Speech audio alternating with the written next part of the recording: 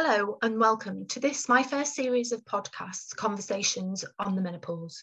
Conversations with real women like you and I about our experiences, what's worked, what hasn't worked, and our hopes and aspirations for the future.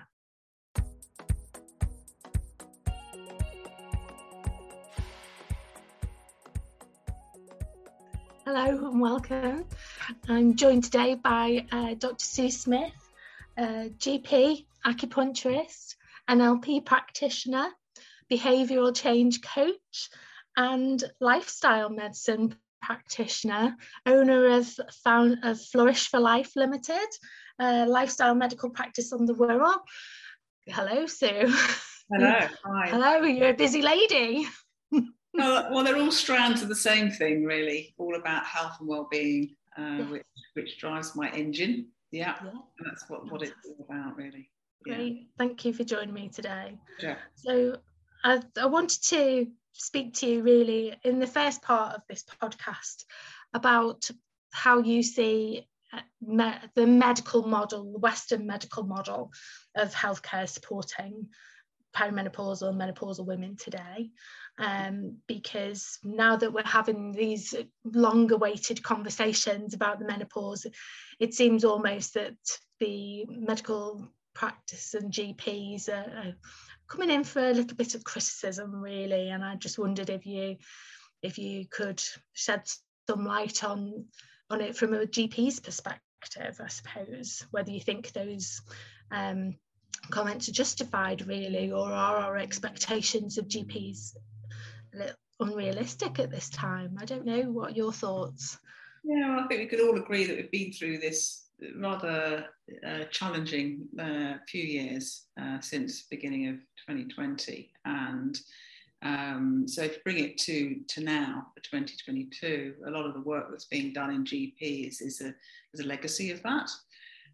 In terms of the menopause care, that in itself has really developed over the last 10, 15, 20 years. And I think what we're seeing is this awareness in general practice building, year on year. Some GPs taking up a very special interest in that, and others may be lagging behind. They may be specialising in other areas in general practice. Most practices are a group of doctors, some doctors taking more of the load of menopause than others.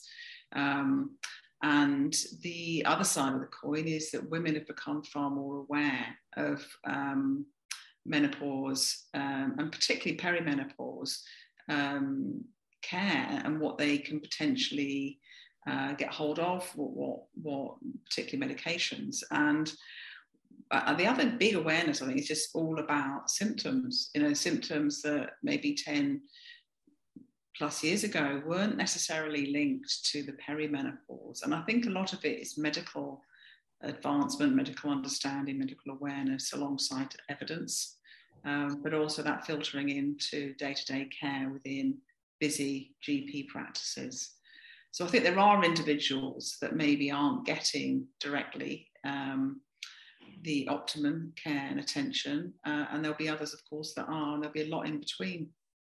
So there's still work to be done. I think it's just an evolutionary thing that we're seeing here, this kind of evolution of understanding in general practice of individual doctors, and on the other side of the coin, people, the women themselves. And that may not be completely matched at times. And I think that's where the aggravation occurs, when people maybe feel they know as much or more than the professional they're sat in front of, and that can create friction and difficulty.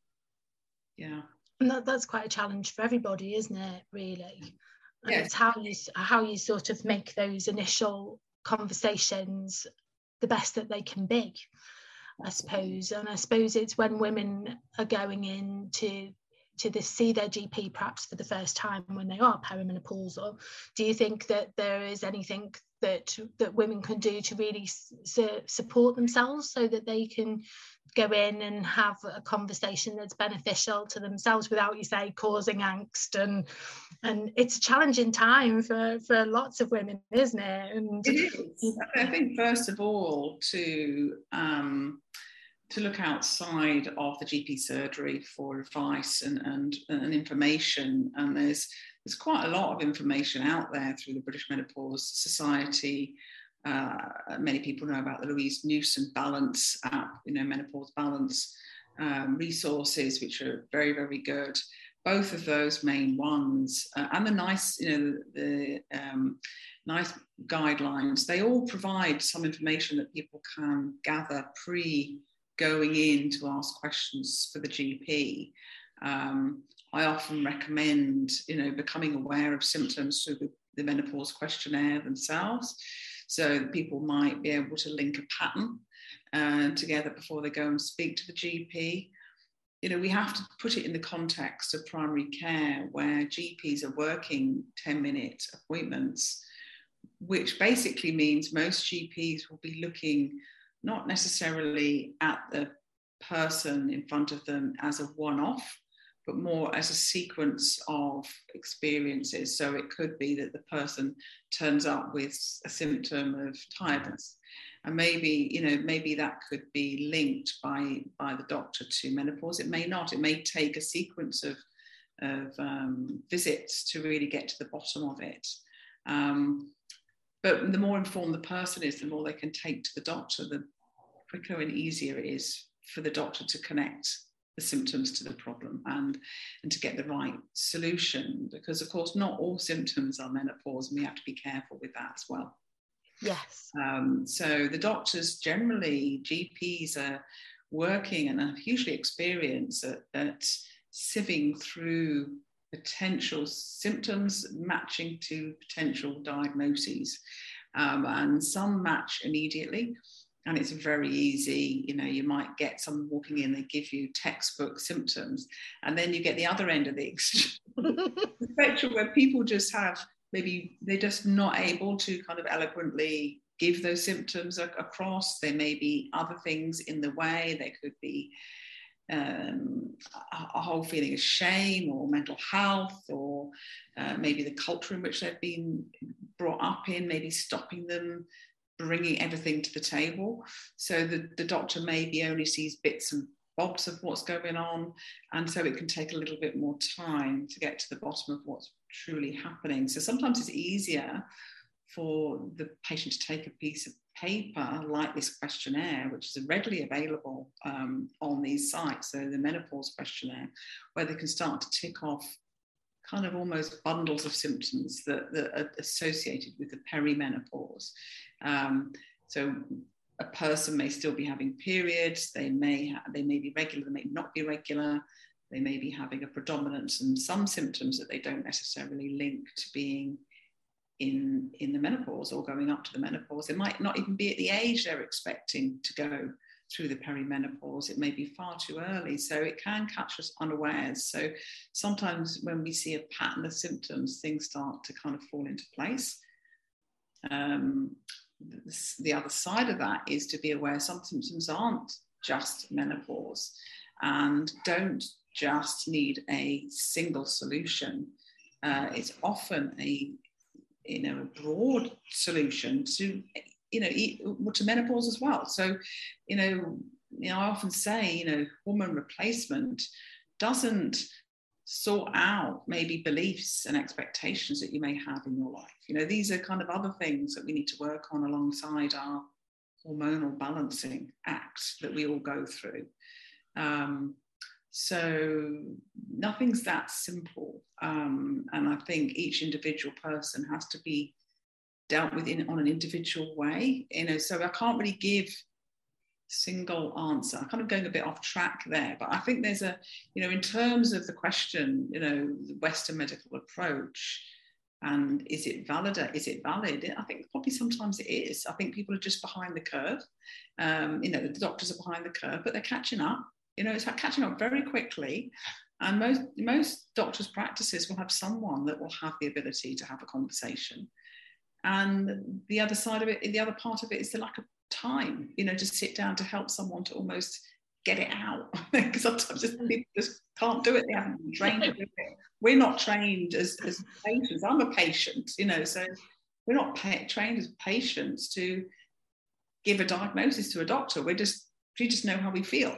And so that's, you know, translating how we feel and what with the symptoms and the emotions we're having to make sense in terms of diagnosis can be quite, you know, not straightforward, shall we say. And I think sometimes what you hear is around people have gone to their GP and then they've had blood tests and they've got, for all intents and purposes, they've got a list of symptoms as long as your arm, and you go, oh, that's perimenopausal, and then the bloods come back and they say, and then they said, oh no, it's not, and that throws another potential difficulty into the whole mix, doesn't it, really? Yeah, absolutely. And I think there's quite a push, particularly in the menopause arena, for people that are certainly over 45, if you've got this batch of symptoms and there's no other symptoms that may be more like what I would call red flag concerning symptoms, that maybe you're wanting to look at this all at the same time in a different way. And of course you can, you know, you might have things going on, cardiovascular concerns, for example.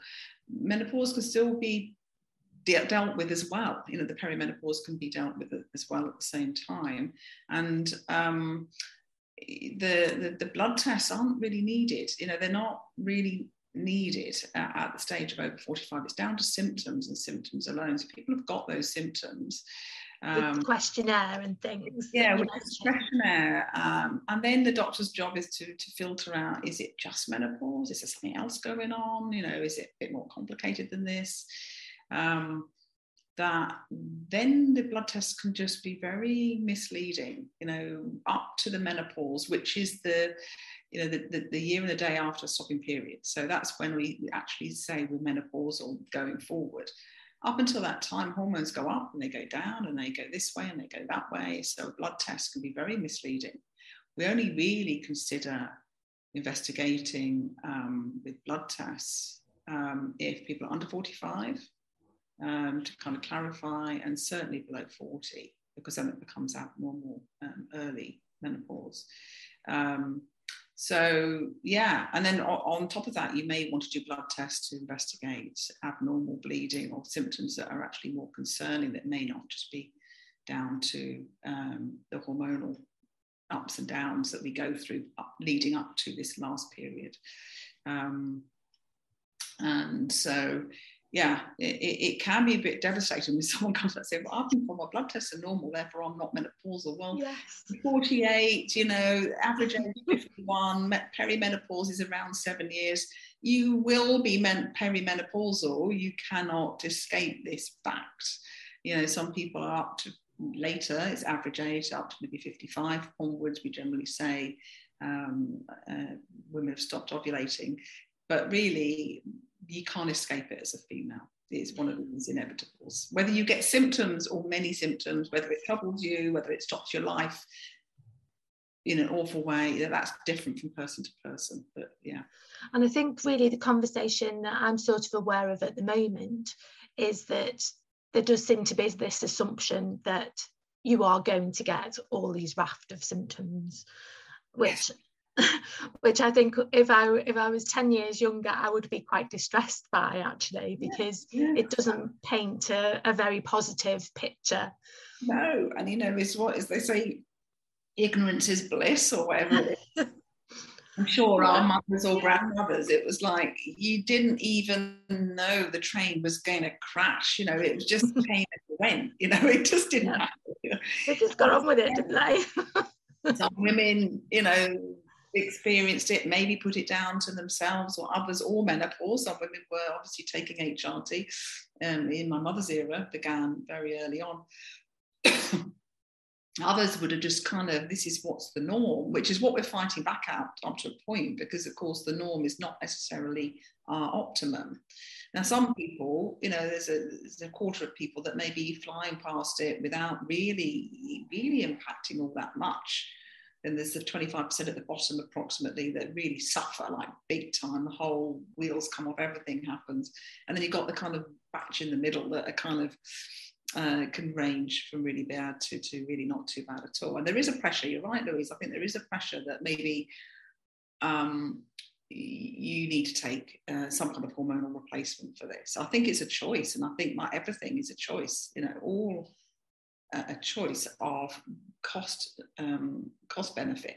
So what does it cost you, and how are you benefiting? And that goes down pretty much to every informed choice, everything in medicine. So it could be even severe mental illness, cancer therapy, really bad things. People still have a choice to say, well, do you know what? That's the cost benefit to me. I'm making that choice. And I think that's medically, you've got to be able to be up for that informed choice. Yes.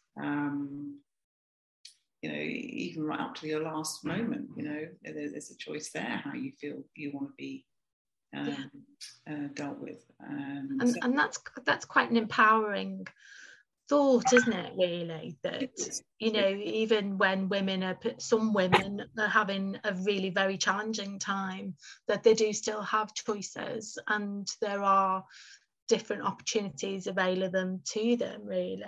100%. And I think that's where, obviously, I'm into the whole lifestyle thing. I think people need to be aware of the significance of lifestyle in terms of evidence base.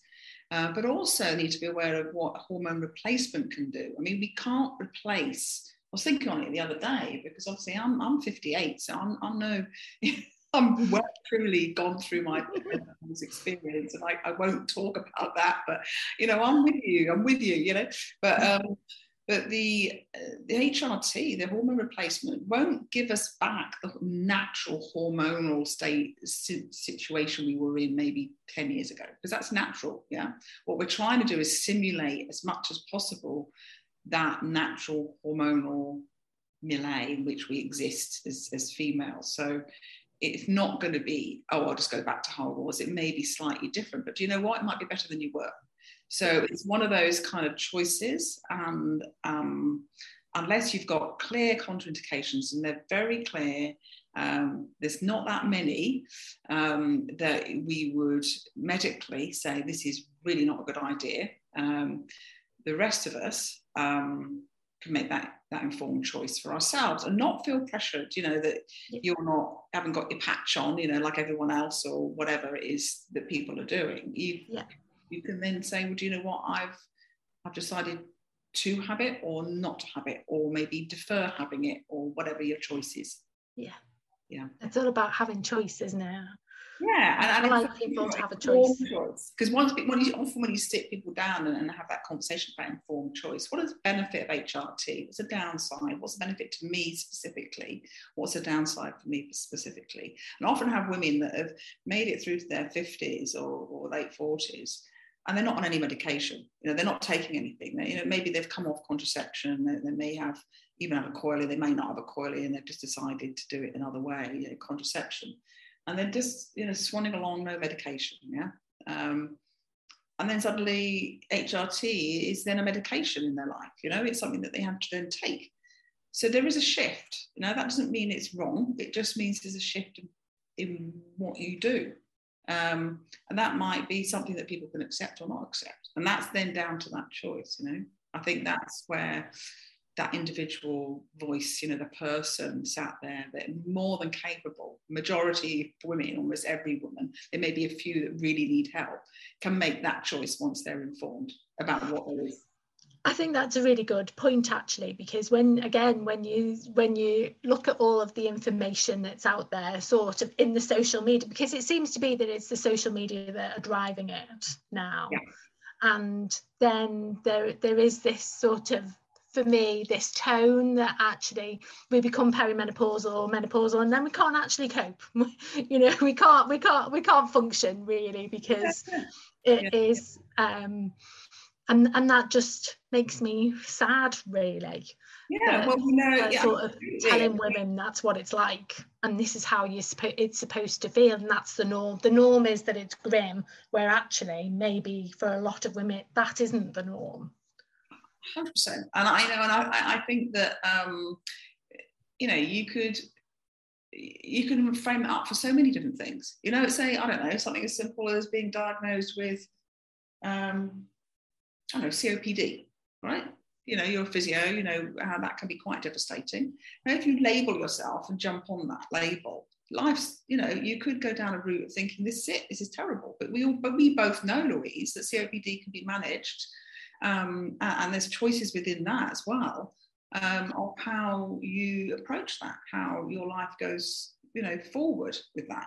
So this is menopause is a natural thing. So, it's obviously different to COPD, but it's still this kind of framing up almost that this is expectation that, everything's going to go awful, or everything's going to be awful. And somehow some kind of white knight, or maybe even doctor on a white steed is going to come in and rescue you. Actually, I'd like to reverse that. I think it's about, you're the one that's on the steed, you're the one that's in charge, and you can then choose what it is that's best for you, which may be different to the friend that you go walking with or whatever. And just to be, but you must be informed. And I think that's where, like you say, with social media, and it's quite a lot of pressure, and and there's a lot of belief. And when I don't know, it's a bit like, on a rainy day, everyone has to feel sad. Well, actually, no. Some people love the rain and they want to get out there and the garden grows. So it's kind of how we frame up things, it makes all the difference. And I'm all about empowerment, as you know. So I just think it's all about empowering that person and understanding what they've got. But that takes a while. That, I'm in a situation where I take time, and I'm able to, out of these very short 10-minute consultations. So this is about facilitating that by how we become informed ourselves with good information, accurate information. And that's not necessarily on social media per se. I mean, I do know Louise Newson does a great podcast, very evidence-based and informed.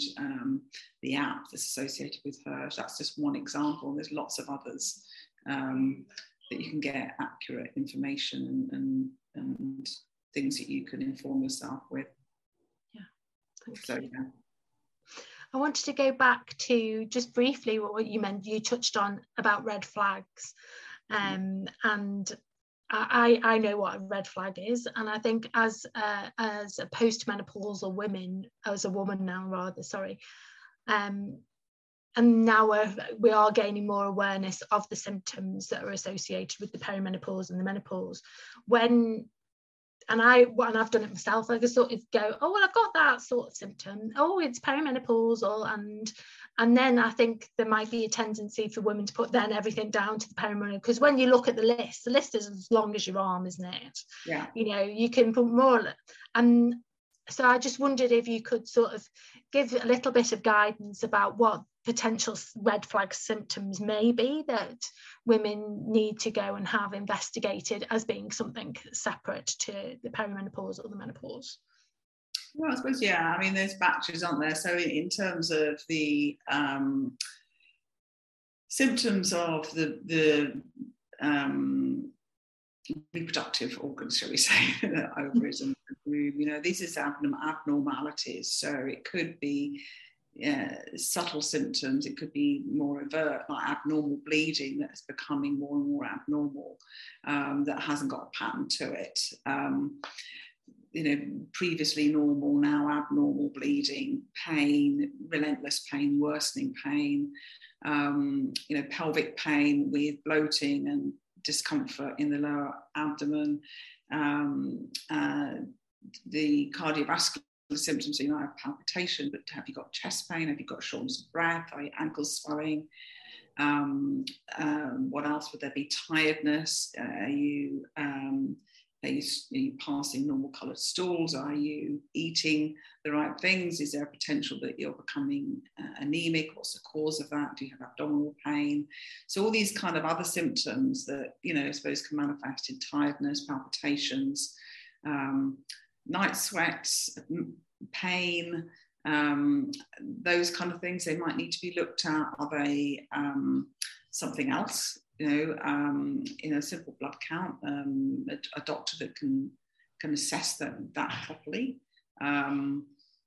Breast pain, is it one-sided? Have you checked your breasts recently? Are they healthy? Are you having symptoms that for you would be new and sudden? I think new and sudden particularly. And I think there's, I mean, I could go on, but really I would say unusual symptoms that are not settling down, pain that's not settling down, that's new or very severe, disturbances of your organs, so whether it be your kidney, your bowels, your waterworks, maybe there's a change in colour of your wee, those kind of things, kind of more things where you start thinking, this is not just hormonal. Because don't forget, perimenopause is natural. So this is something that comes and goes, and it's kind of, it might be new for you, but there's a kind of theme to it. But I think if there's uncertainty, then the thing is to go and collect the symptoms and go and get to see a doctor if things aren't settling down, or aren't easily explained by the menopause.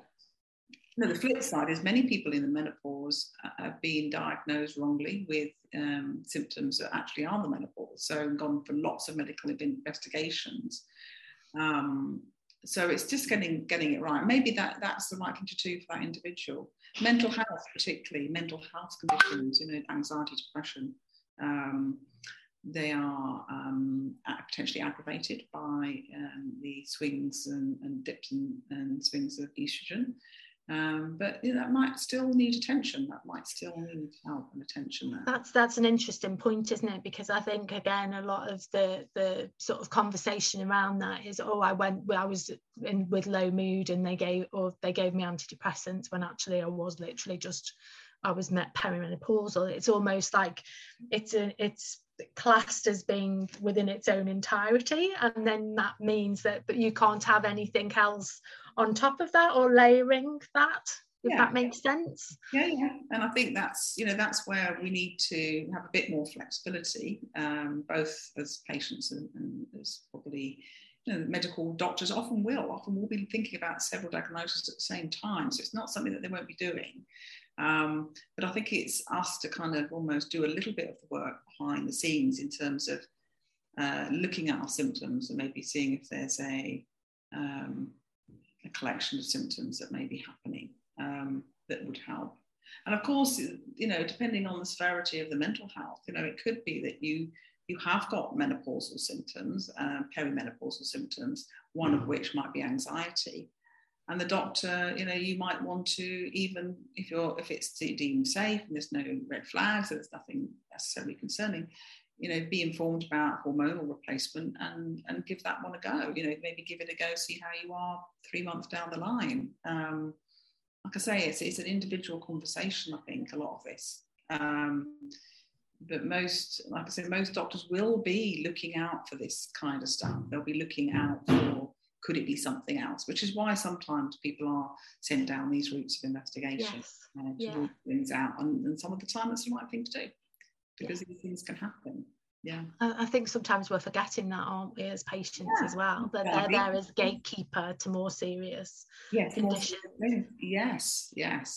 Diabetes, heart disease, endocrine things like thyroid. There's other things going on alongside the hormonal thing. So, at the end of the day, it's being aware, doing our background work on ourselves, bringing ideally the best collection of symptoms that you're getting, so that can be discussed together with the medical professional, and then working together with that. I think that's ideally the situation. Yes. That sounds great. Yes. Thank you. That seems like a good place to finish this first part of our conversation. Pleasure. Thank you. Thank you. You have been listening to Conversations on the Menopause with me, Louise Halliday. For a positive approach to your hormonal transition, please visit my website, otrera-aromatics.com. That's Otrera, O-T-R-E-R-A, where we celebrate the nature of womanhood.